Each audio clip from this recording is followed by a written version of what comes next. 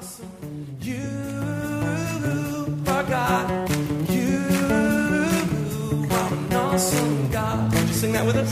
Come on. We pray that as you listen to this message, you will not only be challenged, but changed. Our desire here at Heartsease Family Life Church is to see people grow and develop in their walk with God, for all to enter into His best for their lives. For more information in regards to the church, you can call us at 225-274-1607 or visit us on the web at www.hflc.us. We pray that you will be blessed.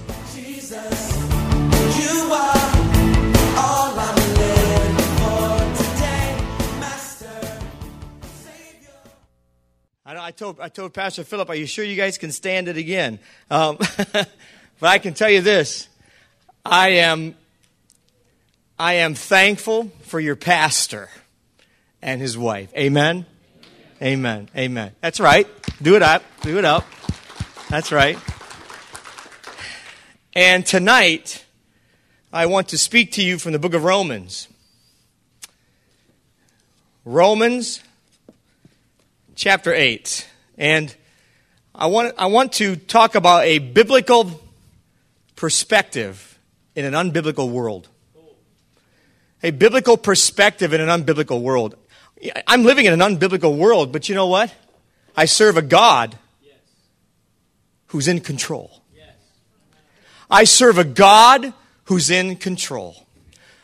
A biblical perspective in an unbiblical world. What's the word perspective mean? The word perspective means outlook, viewpoint. A person's way of looking at things. You know, sometimes we don't look at things correctly. And when I read my newspaper, I can tell you I see I see America throwing Israel under the bus. And that, I don't know about you, but that disturbs me greatly. But I can tell you that God will defend Israel. I can tell you that Jesus is coming back soon. And in such a world in which we live, I need a biblical viewpoint. Because my newspaper, my news on television gives me a different perspective. They give me a perspective that's not based upon the book. They give me a perspective that's based upon man's viewpoint, man's perspective, man's outlook. And tonight I want to proclaim Jerry Hunt has a biblical viewpoint in an unbiblical world, and God is in charge. And in the end of the book, Jesus is the winner, and that's the way it stands. That's my perspective. I think it was about the year 2001. I jumped out of an airplane at 15,000 feet. I had never done that before. It was a great experience. I'll never do it again, but it was a great experience. Never again will I do that, but it was fun. I can see why people are addicted to that. I had to have an instructor attached to my back. He had the parachute, I had none. They gave me a little bit of a training on how to land and how to jump. And so I went up in this plane, 15,000 feet, just about 3 miles. I went up, and I can tell you it was an awesome experience. I was attached to the man behind me, and I jumped out of this plane. As some say, a perfectly good plane. I jumped out of it, and as I was falling, we had this great thing going. He said, we're going to free fall, for 1 minute. I thought, well, that's not too long. Boy, you know how long a minute can be? When you're looking out at 15,000 feet and we're falling, free fall at 120 miles an hour, we free fell for 1 minute. That's a long way. I'm just having the time of my life. You know, my face is going like that. You know, it was great. And a guy jumped out of the plane with us who videoed me going all the way down. I've got the video. I should have brought it. Anyway, and so he videotaped me coming down. We landed. Boy, it was an awesome experience. I'll tell you, I'll never forget it. I'll never do it again, but I'll never forget it. And you know, when I got down to the bottom of the ground, how many know the Lord speaks to you through these experiences? And He sure spoke to me. He spoke to me a couple of things. One thing He spoke to me was this: Jerry, you don't have a parachute. You cannot save yourself. Did you know that you can't save yourself? There's only one who can save you. You don't have a chute, but Jesus does. And you must be connected to him, because if you're not connected, you're toast. I learned that in that experience. It was very easy for me to see those similarities. I also learned something else. When I was free falling at 120 miles an hour, I didn't feel like I was falling. And I'm telling you the truth, my son Jordan, he jumped before I did. He had the same feeling. We didn't feel like we were falling. We were just out there just having a great time. We put our arms out like this and we were just, woo! It was great. And I didn't feel like I was going down. But here I was dropping at 120 miles an hour and didn't feel it. And the Lord spoke to me that way too. He said, yeah, Jerry, a lot of people don't feel it. He said, they don't feel like they're falling. Do you know you can be dropping at a rate of 120 miles a spiritual second and not even know it, not even feel it? Now, I asked the Lord, I said, why is it that I didn't feel anything? And you know, it made sense to me. At 15,000 feet, we jumped out of this plane, and there was nothing around me. Not one thing to give me perspective. There were no buildings. Can you imagine if I jumped out of a plane in downtown Manhattan? And I'm falling between buildings? How many know that I would have perspective? Wouldn't I would have perspective. All the buildings there. I'd be seeing myself going 35, 34, 33, 32, 31, 30, 29, 28. How many know what I'm talking about? Ever been in an elevator? It just drops and goes real fast. And when you get to the end, you go, and your stomach goes up. Like you can tell, friends, when there's a building around you, you feel like you're falling. If I was around the perspective of a building, I would have felt like I was falling. But because I had nothing around me to compare it to, I was not having the feeling of falling. And you know why some people, even Christians, don't feel like they're falling spiritually? It's because they're not surrounding themselves with men and women who have divine perspective. Is that true or not? Is it true? It's very true. You take a look at where you get your perspective from. You know, I have mom and dad who are serving God. They're godly parents. And I want to tell you, my dad gave me perspective. He gave me perspective when I didn't want it. And you know, my grandpa gave me perspective. He gave me a correct outlook. In fact, being around my grandpa, I would feel convicted just being around him. What do you think it'd be like if Jesus were here? What if Jesus said to you, okay, I'm going to be physically with you for 1 week, everywhere you go? I'd be going, well, I don't think I'll leave the house. Would you not get the feeling? Would you not have a feeling of some sort that you were not measuring up? I can tell you this, we would check the way we talk. We would check the way we walk. How many know Jesus being with us is a perspective? It's like a tall building. You know, there are some tall people. There are some godly men and women that stand tall spiritually. And I can tell you, friends, if you hang around them, you'll get some godly, divine perspective in your life.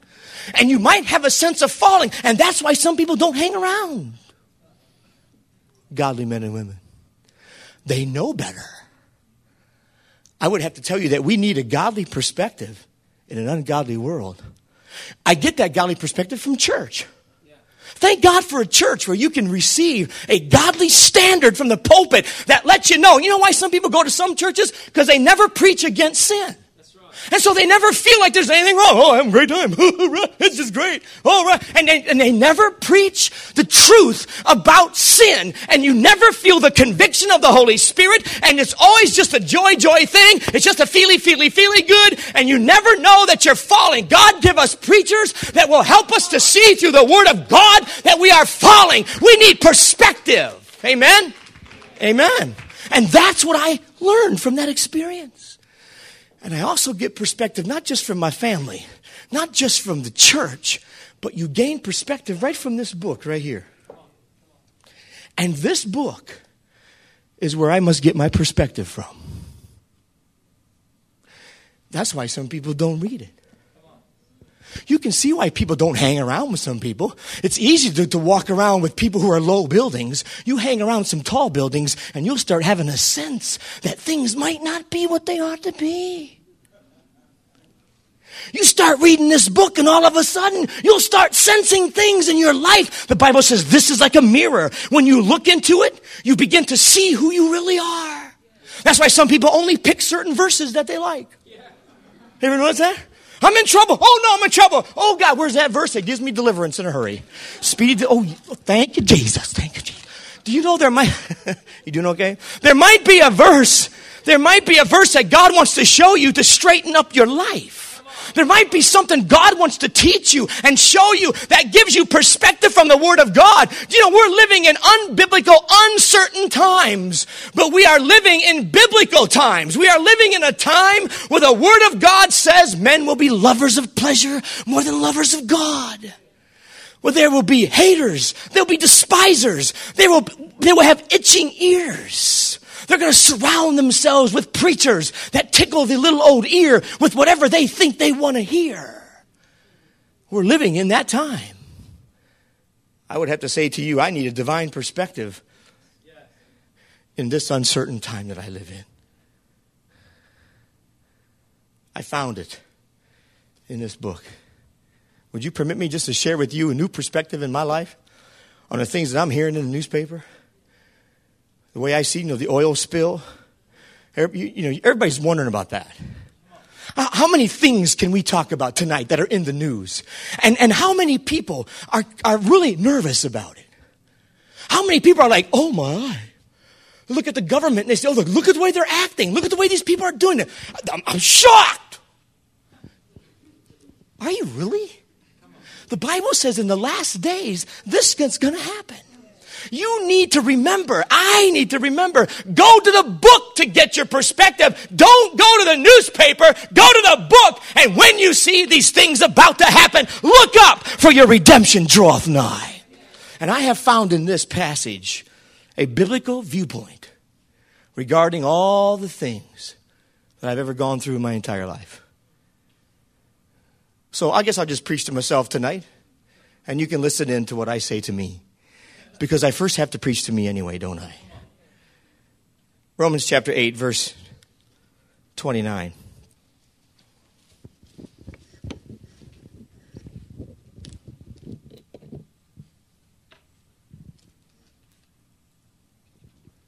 Romans 8:29.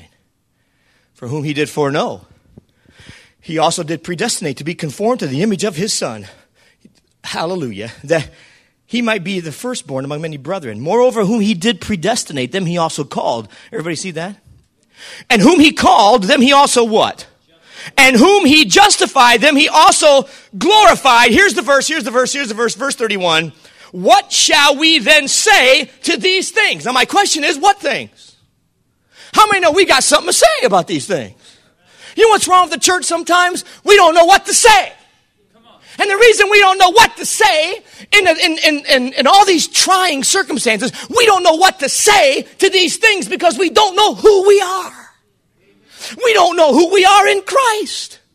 And the point today is this: I get a biblical perspective from the Word of Almighty God, and here's what it says. It says, what then shall we say to these things? What things? It's not the things happening in the newspaper. What things is he talking about? Well, it's the things of verse 29 and 30. See that? What's 29 say? For whom he did foreknow, he predestinated to be conformed to the image of his Son. What do you say to that? Did you know he's conforming you to the image of his Son? Hallelujah. Do you know that he's conforming you to the image of his Son? Do you know that? He is conforming you to the image of his Son. What do I say to that? Okay, now go to verse 30. I know I get excited about this stuff, but this Bible is unbelievable. In verse 30, he says, moreover, whom he did predestinate, them he called. Those whom he called, he justified. Those he justified, woohoo! One day, he's going to glorify. What do you say to that? What do you say to these things? But it's not just verse 29 and verse 30. It's also verse 28. How many know this verse by memory? And we know that all things work together for good to them who what? Love God and are what? Called according to his purpose. What do you say to that?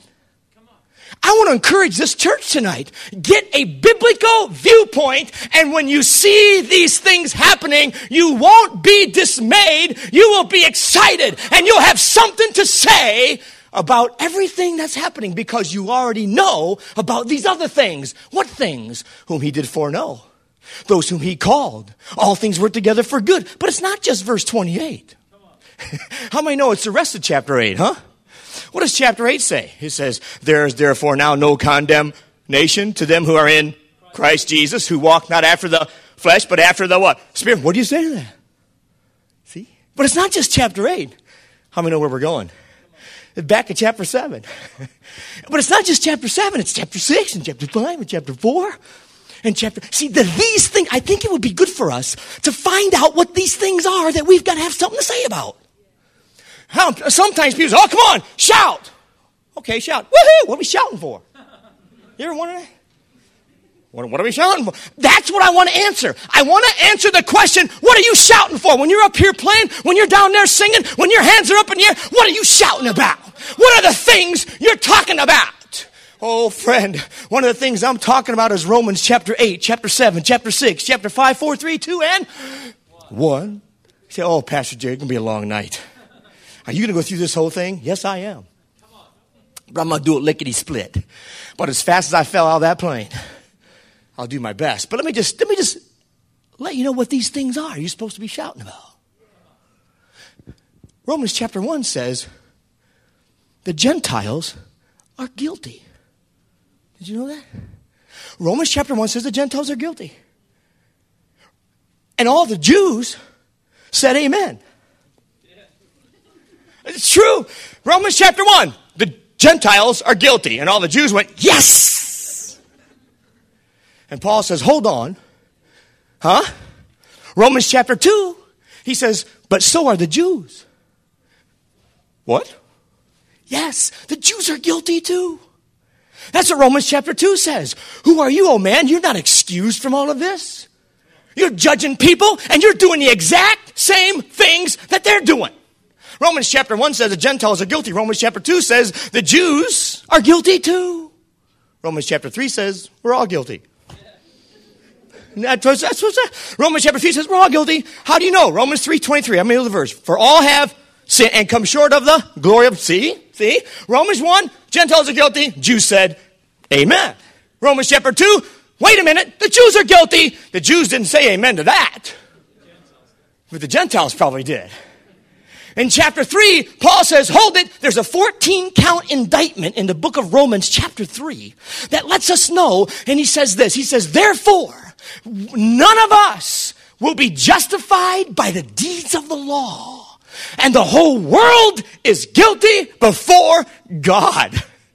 But Romans chapter 3 not only says everybody's guilty, it also says, therefore, if nobody can be justified by the deeds of the law, then what's it going to take? It's going to take faith in Jesus Christ, the Son of the living God. He says, being justified freely by his grace. In other words, Romans chapter 3 says, even though the Gentiles are guilty, the Jews are guilty, and we're all guilty, there is hope. There is hope. And the hope is, therefore, being justified by faith. We have what? Peace with God. Romans 3 says it's by faith that you're justified. What do you say to that? Romans chapter 4. He says this, Abraham and David were justified by faith. How many know the Jews? That's their two favorite boys. I don't like Abraham. Can you hear the Jews? I don't like Abraham. And David, he's my man. And Paul picks the two favorite joy boys of the Jews.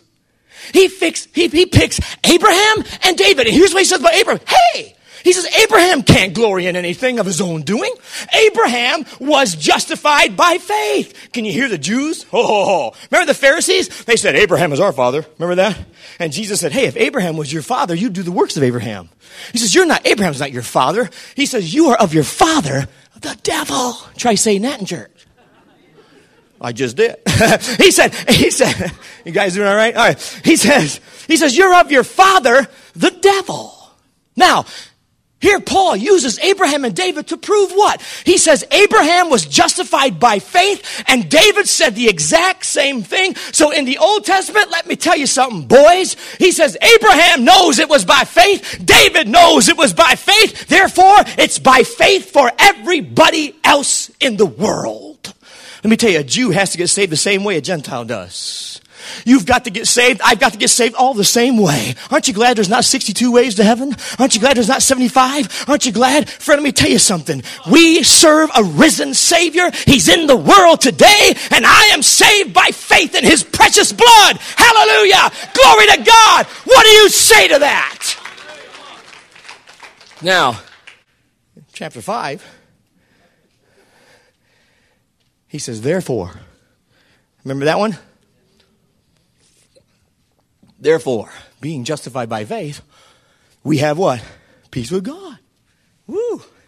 Hey, what do you say to that?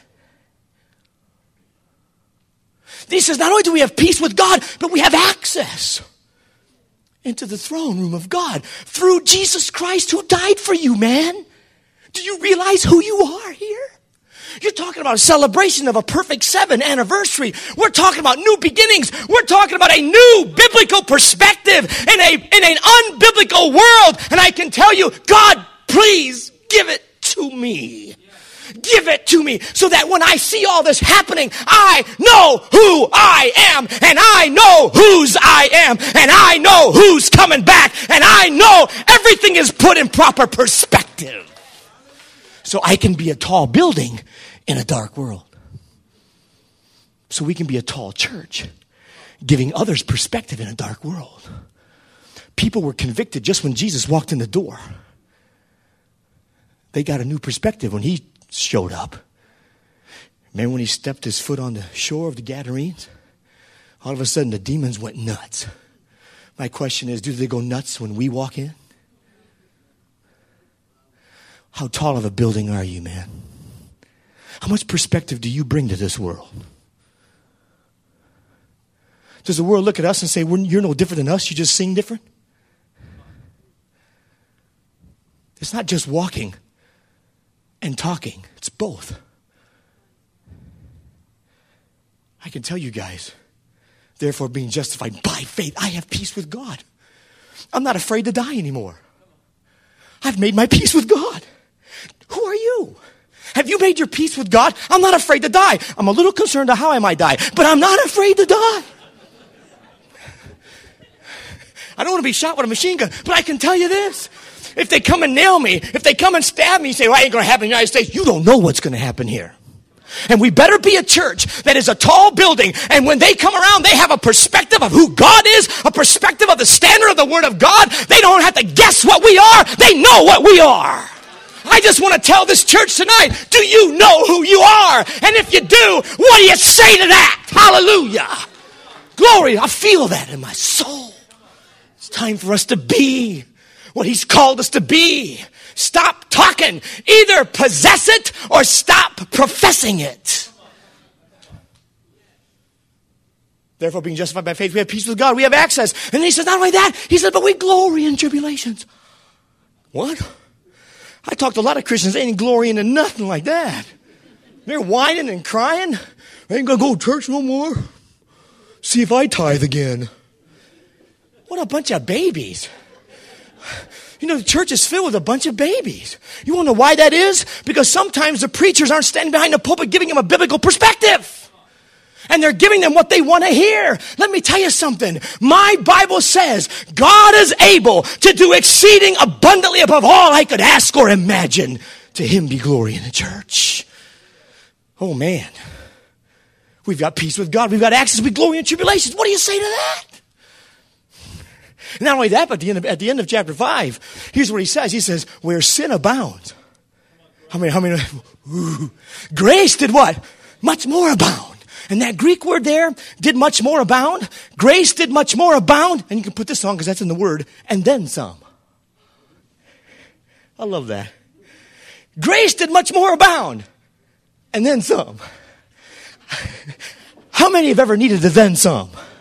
Have you ever needed the then some? It says, where sin abounded, glory to God, grace did much more abound. We've come from the Gentiles are guilty and the Jews said amen. The Jews are guilty and the Gentiles said amen. And the whole world is guilty and we need a Savior. And He came to justify us freely by His grace. And they got saved in the Old Testament the same way they're going to get saved in the New Testament. And therefore we have peace with God. We have access. And now what? We can joy in tribulations. And now what? Friend, where sin abounds, grace did much more abound. And then some. Oh man. And then some. I just like doing that. Can I do it again? And then some. Friend, there's a then some for you. There's a then some for you. It says where sin reigned to death. Now that word reigned means established its throne. Where sin established its throne unto death, now grace has established its throne unto life. Now is that cool stuff?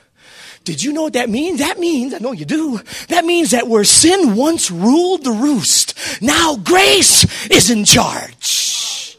Where sin reigned unto death, now grace. I am no longer under sin.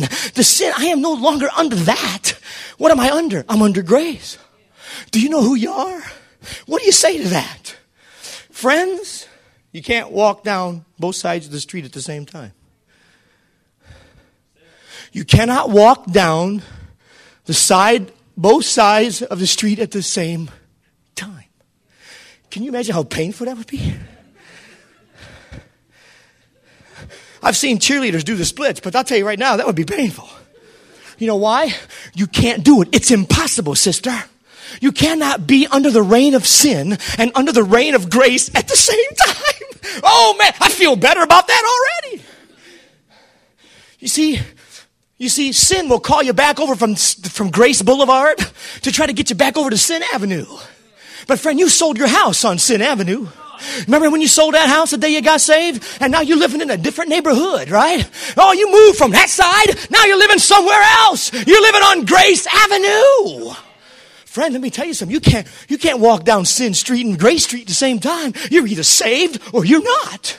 I asked you today, are you saved or are you not? Are you saved or are you not? If you're saved, what do you got to say about it? Do I get excited or what? I promised myself I wasn't going to do that. But I can tell you that I feel it in my soul today. We've got to understand as Christian believers, if we're going to have a new beginning, number 8, we're going to have to understand we are either under the reign of sin or under the reign of grace. You can't walk down both at the same time. In fact, when you sell a house, you move to another neighborhood, what do? Jump in the car and go find out what they did to the place you sold. Have you ever driven around the neighborhood? Oh, I want to see what they did to the place. Don't do that. But what do you do? Go to the neighborhood. Oh, man. Oh, they put an in-ground pool in the backyard. Oh, we didn't do that. I got a new front porch. They stuck a jacuzzi out there. Oh, man. Oh. Hey, you ain't missing nothing. You ain't missing nothing. Because you see, they enjoy the pleasures of sin just for a season. Friend, you don't have to worry. You see, you are now belonging to a different master, a different husband. You are no longer your own. You have been bought with a price. You are no longer under the reign of sin, but under the reign of grace. Hallelujah. And you can't walk down both sides of the street at the same time. That should liberate you. Unless you're not saved. And then Paul says, oh, I know what you're thinking. Chapter 6 and chapter 7 are parenthetical. He says, I know what you're thinking. Shall we sin that grace may... Everybody know this? Shall we sin that grace may abound? What's the answer to that?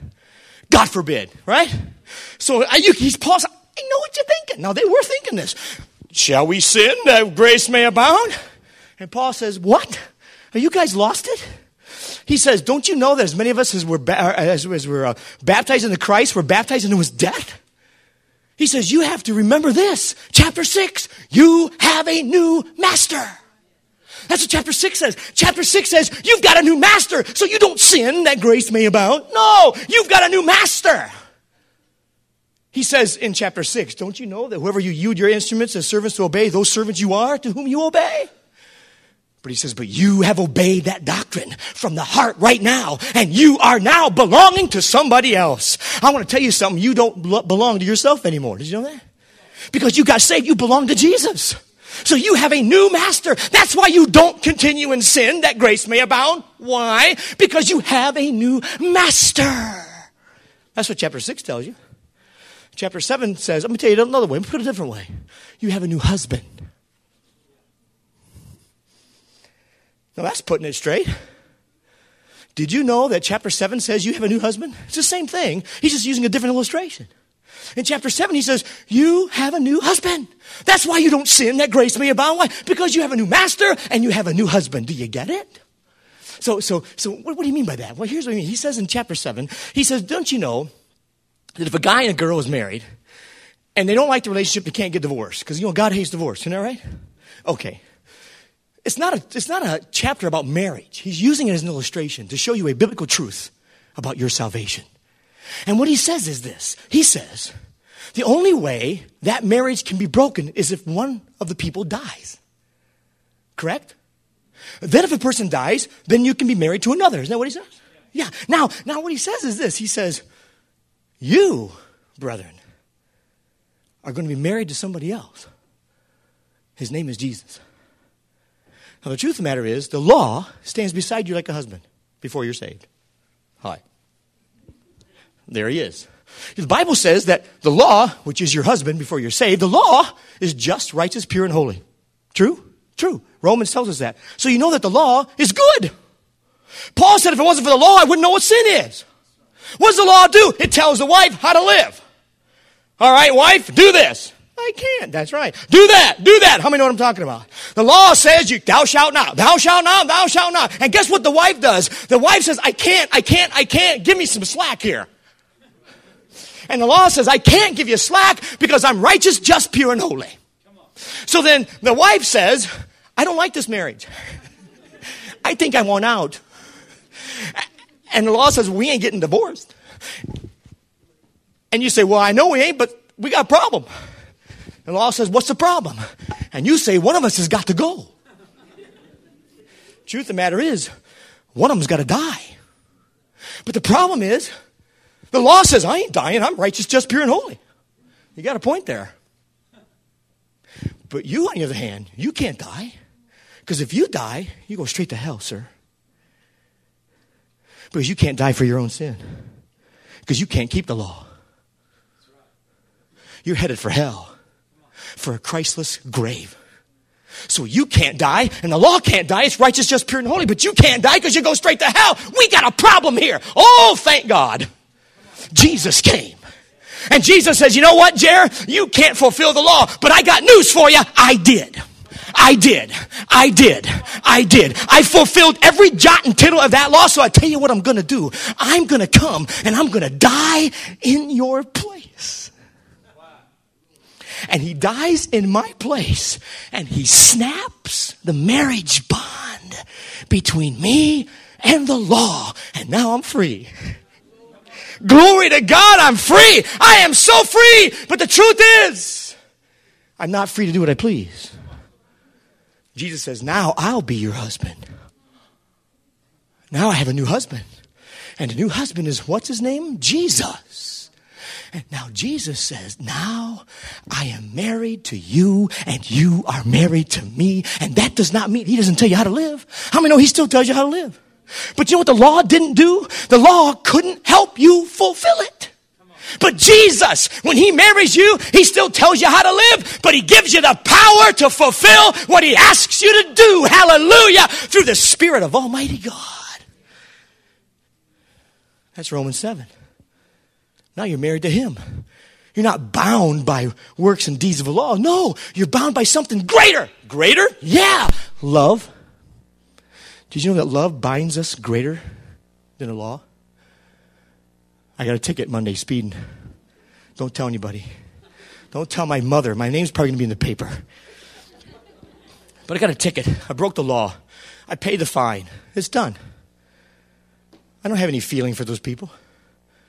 I paid the fine. I'm off the hook. But you know what it is about my dad and my mom? One thing I don't want to do with my mom and my dad is hurt them.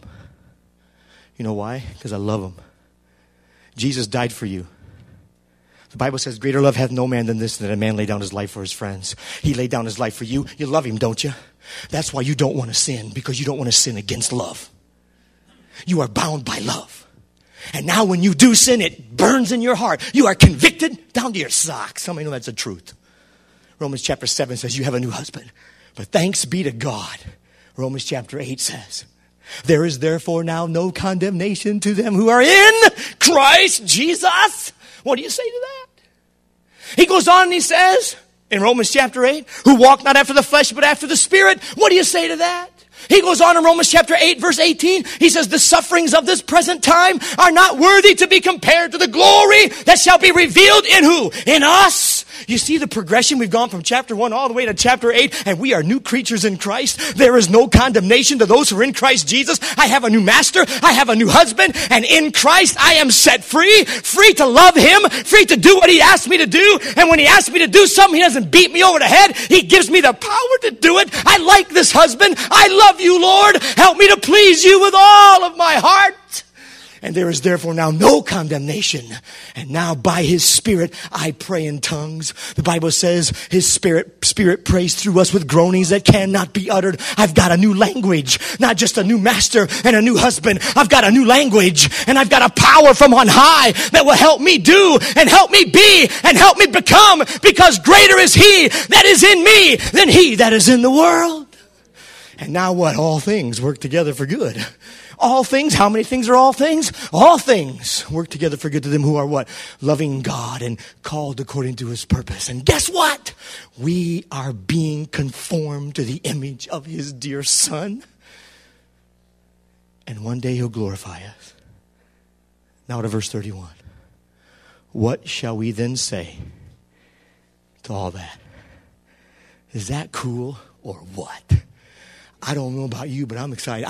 This is just as fresh in my heart as the day I discovered this. I can tell you this.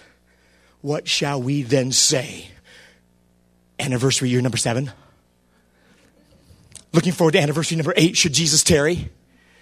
And we're talking about new beginnings. We're talking about old things pass away. All things become new. We're talking about a divine biblical viewpoint in an unbiblical world. I now have to say something to this. And guess what it comes to me? Verse 31 says, now he says, what shall we then say to these things? I'll tell you what I'm going to say. I'm going to say this. I have now a new perspective on life. I've got a new perspective on life. You know why? Because Jesus said, I am a sinner.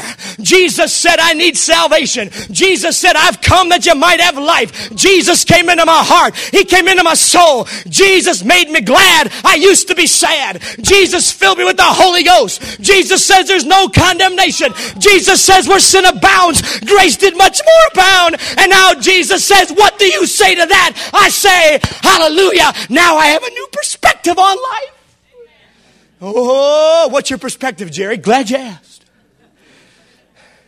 Verse 31 says, what shall we then say to these things? Number 1, perspective. If God be for us, who can be against us? Isn't that cool? There's your new perspective. You know what Christians need? Christians need to be able to stand up and say, if God is for us, you tell me who's against me. Do you know the government might be against us someday? Did you know that? Did you know that they might be against your pastor standing up and preaching against sin? But I can tell you this, if God is for him, you tell me who's going to be against him. You put God in the picture and you are a majority. I don't care what the minority says. God in the picture is a winner. I'm saying if God is for us, who can be against? That's a new perspective. That's a new outlook. You know, some people might be sitting here tonight saying, you know, there are some people against me, and they might be. But you know what? If you know who you are, 1, 2, 3, 4, 5, 6, 7, 8, chapter 8, verse 29, 30, then if that's the case with you, why are we so glum? Why are we so down? Why are we not joyful? Friend, you've got the God of the universe on your side. He is not only on your side, he's living in you. And if he's in you, then greater is he that is in you than he that is in the world. Nothing can come against you in the name of Jesus. Satan, the blood of Jesus is against you. Satan, the blood of Jesus is against you. Man, Man, I got a new perspective. Now I don't have to whine. I don't have to say, nobody cares about me. I got news for you. It really doesn't matter. It's not what people think about you that matters. It's what he thinks about you. I'd rather have the smile of God's approval and the frowns of men than to have the smile of men's approval and the frowns of God. You choose. Yeah, but Jerry, we're not going to invite you to any reindeer games anymore. So, what do you want me to do about it? I cannot deny my perspective. I cannot deny my standard. I cannot deny the truth. I cannot deny who he is. And there's going to come a day, friends, when we're going to have to make a stand, and that day is now. That day is now. If God is for us, who can be against us? That's one thing. Remember Elisha and his servant? They were surrounded by the enemy. Remember that? Yeah. And Elisha said, hey, buddy, his servant said, man, we're going down. They're going to get us. The church is going to lose its tax-exempt status. We're not going to be able to text message to anybody about the Bible anymore. Oh, what are we going to do? What are we going to do? They took prayer out of the schools. Oh, what are we going to do? They haven't taken out of the church yet. Why don't we start praying there? Might not be a bad idea. Might get something done. Stop whining about the fact they took prayer out of school and start getting on your knees in the church and pray for what God would have a miracle happen in your own life to get you on your knees more than you've ever been before. And let you realize that if God is for you, who can be against you? But number 2, look at what it says. What do you say to this thing? I got a new perspective. Look at what it says. Verse 32, he that spared not his own son, but delivered him up for us all. How shall he not with him also freely give us all things? Do you know what I'm saying to all the things I've just talked about? Jesus Christ will give me all things. What do you mean all things? Not all things you want. Sorry, honey. It's not all things you want. But how many know it's all things you need?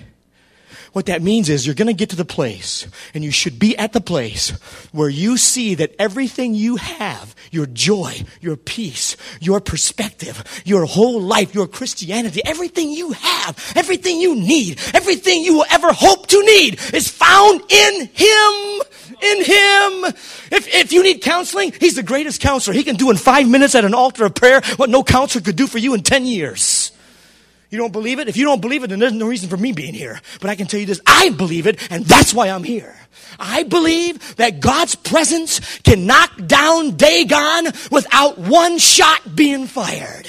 Because his presence is enough to clean it up and wipe it out. Friend, what do you say to these things? He'll give us all things. Number 3, verse 33. What are you going to say to this? You guys got something to say. What are you going to say? Well, number 1, I'm going to say, if God's for me, who can be against me? That'll make you shout. Some of you are sitting here today, and like I said earlier, people are against you. You need to shout this. You need to start saying, who am I? You need to come up to this altar tonight, stand up here, lift your hands in the air. Why do I got to come to the altar? Oh, can we quit that? You know, why do I got to go to church? Why do I got to read my Bible? Why? Because God said so. How's that? In fact, I believe in altar calls, if for no other reason, because the devil doesn't. And what makes him mad, I want to do more of. I happen to think we need more altar calls, not less. Because it's at an old altar of prayer that this boy was baptized in the Holy Ghost at the age of 12. What shall we then say to these things? Verse 33, who shall lay anything to the charge of God's elect? Isn't that great? What are you going to say to all this? Hey, friend, nobody can lay anything to the charge of the elect of God. Oh, you know what the Bible says? The devil is an accuser of the brethren. How many of the devil try to tell you you're not saved? Anybody ever had that happen to you? I want to tell you because of everything we've said in Romans chapter 1, 2, 3, 4, 5, 6, 7, 8, chapter 8, verse 28, 29, 30, 31, everything we have said can tell you this right here. Since Jesus died for you, he is the one who saved you and redeemed you, and nobody can lay anything to the charge of God's elect because it is God who justifies. You read that? It's God who justifies. That gives me hope. My mom didn't justify me. Sorry, but you didn't justify me. Therefore, you can't charge me. You can't accuse me. You can't tell me I'm not saved. But I can tell you this. He died for me. He lives in my heart. And that's it. I'm saved. Nothing. No one can lay anything to the charge of God's elect. Oh, Lord. Look at the next one. Verse 34. Who is he that condemneth? How many have ever had anybody try to condemn you? Oh, you don't want to raise your hand? Well, I'll raise mine. I've had people try to condemn me, try to find fault with me. He says, who is he that condemneth? Who is he? In other words, what do you have to say to all these things? Here's what I can say. If God is for me, who can be against me? The answer is nobody. How shall he not freely give me all things? He won't. He will give me all things. Who shall lay anything to the charge of God's elect? The answer is nobody. The next question is, who is he that condemneth? Nobody. It sounds pretty good to me. I think I got a reason to shout tonight. I think you have a reason. Even if you don't ever sing another song, you've got a reason to shout. You've got a reason to sing a song. You've got a reason to give him praise. Friend, who is he that can condemn you? The answer is nobody. That doesn't mean they won't try. When I stand before God, there's going to be a list probably as long as from here to the moon and back 60 times of all the things that Jerry Hunt has ever done that's rotten. And I'll be standing before God, and that devil will try to be there to show God that whole list of my life. And I can tell you this, it'll be true what he says about me. It'll be, everything will be true and then some. It'll be true and then some. But you see, Jesus will be there. Oh, thank you, Lord. Jesus will be there. You know, you're going to need him. You're going to need him. You need him now. You're going to need him tomorrow. You're going to need him on the day you stand before God. Young people, you're going to need him then as much as you need him now. Jesus will be there, and Jesus will say, you know what? I see that record, and it might be true, all that there about Jer. But there was a day on the earth when he surrendered his life at an altar of prayer.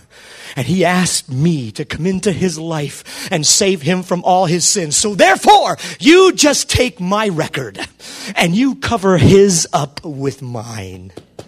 And I want you to know it says paid in full, not guilty. And I stand in the righteousness of Jesus Christ.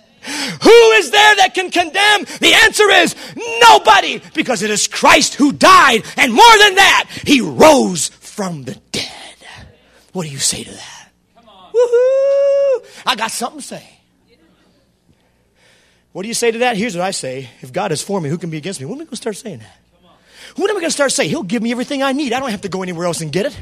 And I'm sorry to say this, but I don't have to go in the enemy's camp and get it either. Because my Bible tells me that he will restore all the years that the locust hath eaten. If I want anything back, I'm going to him. I'm going to God. I'm going to Jesus. Anything the devil touches is stinking and perverted. I'm going back to God, and he will give me back what he knows I need in his name. He gave back Job double what he ever had. And Job never asked for it. Never asked for it. Oh, now look. Verse 35. Who shall separate us from the love of God or Christ? What are you saying to all this? Well, here's what I'm going to say. Nothing can separate me from his love. You see the progression? You've got a progression here. You've got an order to this. Number one, if God be for us, who can be against us? That leads us to say, he'll give me everything I need. That leads me to say, nobody can charge me. That leads me to say, nobody can condemn me. That leads me to say, who can separate me from the love of God? The answer is, nobody and nothing. Shout tribulation? No. Distress? Persecution? Famine? Nakedness? Peril? Sword? Oh, no. As it is written, for thy sake we are killed all the day long. We are counted as sheep for the slaughter. Guess what, friends? Nothing can separate you from his love. I have a new perspective on tribulations. I've got a new perspective on trials. I've got a new perspective on suffering. I've got a new perspective on the world around me. Friend, nothing can separate me from the love of God. They can take your house. They can take your car. They can take my liberty to preach in public, but they can't take away the joy of the Lord that's on the inside, that gives me strength on the outside. Nothing is going to separate me from the love of God. Are you with me? Are you with me? Is anybody with me? Are you with me in this place? Are you been separated from the love of God? Friend, nothing can separate you from the love of God if you know who you are. Ooh, yes. And now what? Verse 37. Nay. It's like a horse. Nay. Nay. I say nay. People say yay. He goes, nay. It's like Paul's going, what can separate us from God? This. I got a new perspective. I've got a new perspective on who's against me. I've got a new perspective on who's for me. I've got a new perspective on who gives me everything I need. I've got a new perspective on people who try to charge me and condemn me. I've got a new perspective on suffering and trial and persecution and nakedness and peril and sword. I got a new perspective. What's that? All these things. In all these things. Nakedness, peril, sword, tribulation, distress. We are more than conquerors. What do you say to these things? We are more. Do you see where we've come from? We've come from, we're all sinners in chapter 3 to now, we are more than conquerors through him. Notice it's always through Jesus who loved us. What do you say to these things? Here's what I got to say. I am more than a conqueror. I want to say to the devil, deal with it. Deal with it. Deal with it. I am more than a conqueror. When I was a teenager, my brothers and I have 4 brothers, Larry, Gary, Terry, Harry, and I'm Jerry. That's the truth. I've told you that before. I have to remind myself of that every once in a while. And when I was about 15 years old, George, what was his name? Muhammad Ali and Joe Frazier. Anybody remember those 2 fighters? They fought in Manila. They called it the Thriller in Manila. I just liked the title. and so my brothers and I, it wasn't on TV, couldn't watch it on TV. So we got around that little radio. This has been 1970 something. We got around the radio and we watched the Thriller in Manila. And I don't know who won. I like to think Joe Frazier won because he was my favorite. And since he was my favorite, I say he must have won. So let's just pretend Joe won. Joe wins the fight and he gets this big fat whopping check. How many know when you lose, you get a big check? Sometimes a losing check is not too far off from the winning check. Imagine this guy getting paid. Oh, I don't know what he got paid. But let's say he got $1 million. They write the check out, Joe Frazier, $1 million. He comes home from Manila, and I've been there a few times. He comes home from Manila, and he walks in the house, and he says, honey lamb, through the good eye that he can see out of. Hi, baby.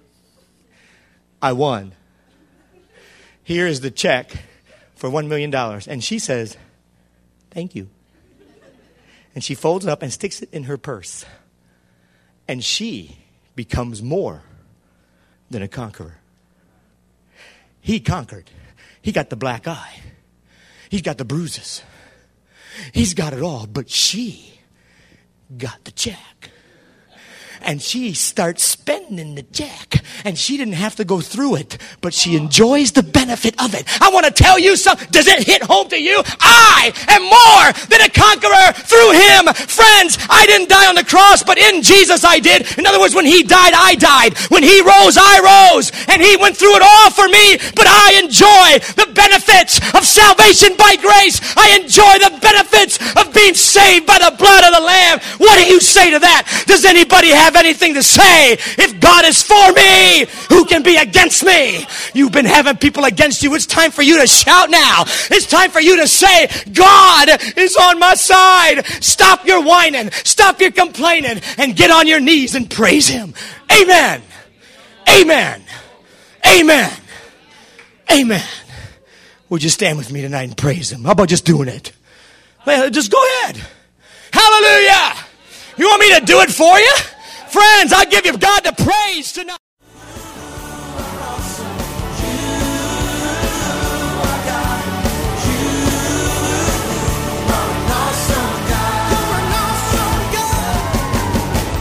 We would like to thank you for listening to this message today. We pray that your life has been challenged by what you've heard, but we also know it will be changed as you put God's Word into effect. At Heartsease Family Life Church, our doors are always open to help. If you need any more information or just a friend to listen, we are here. Call us at 225-274-1607 or email us at pastorp@hflc.us. Remember, put God first in your life and everything you do will prosper. We look forward to seeing you soon. God bless.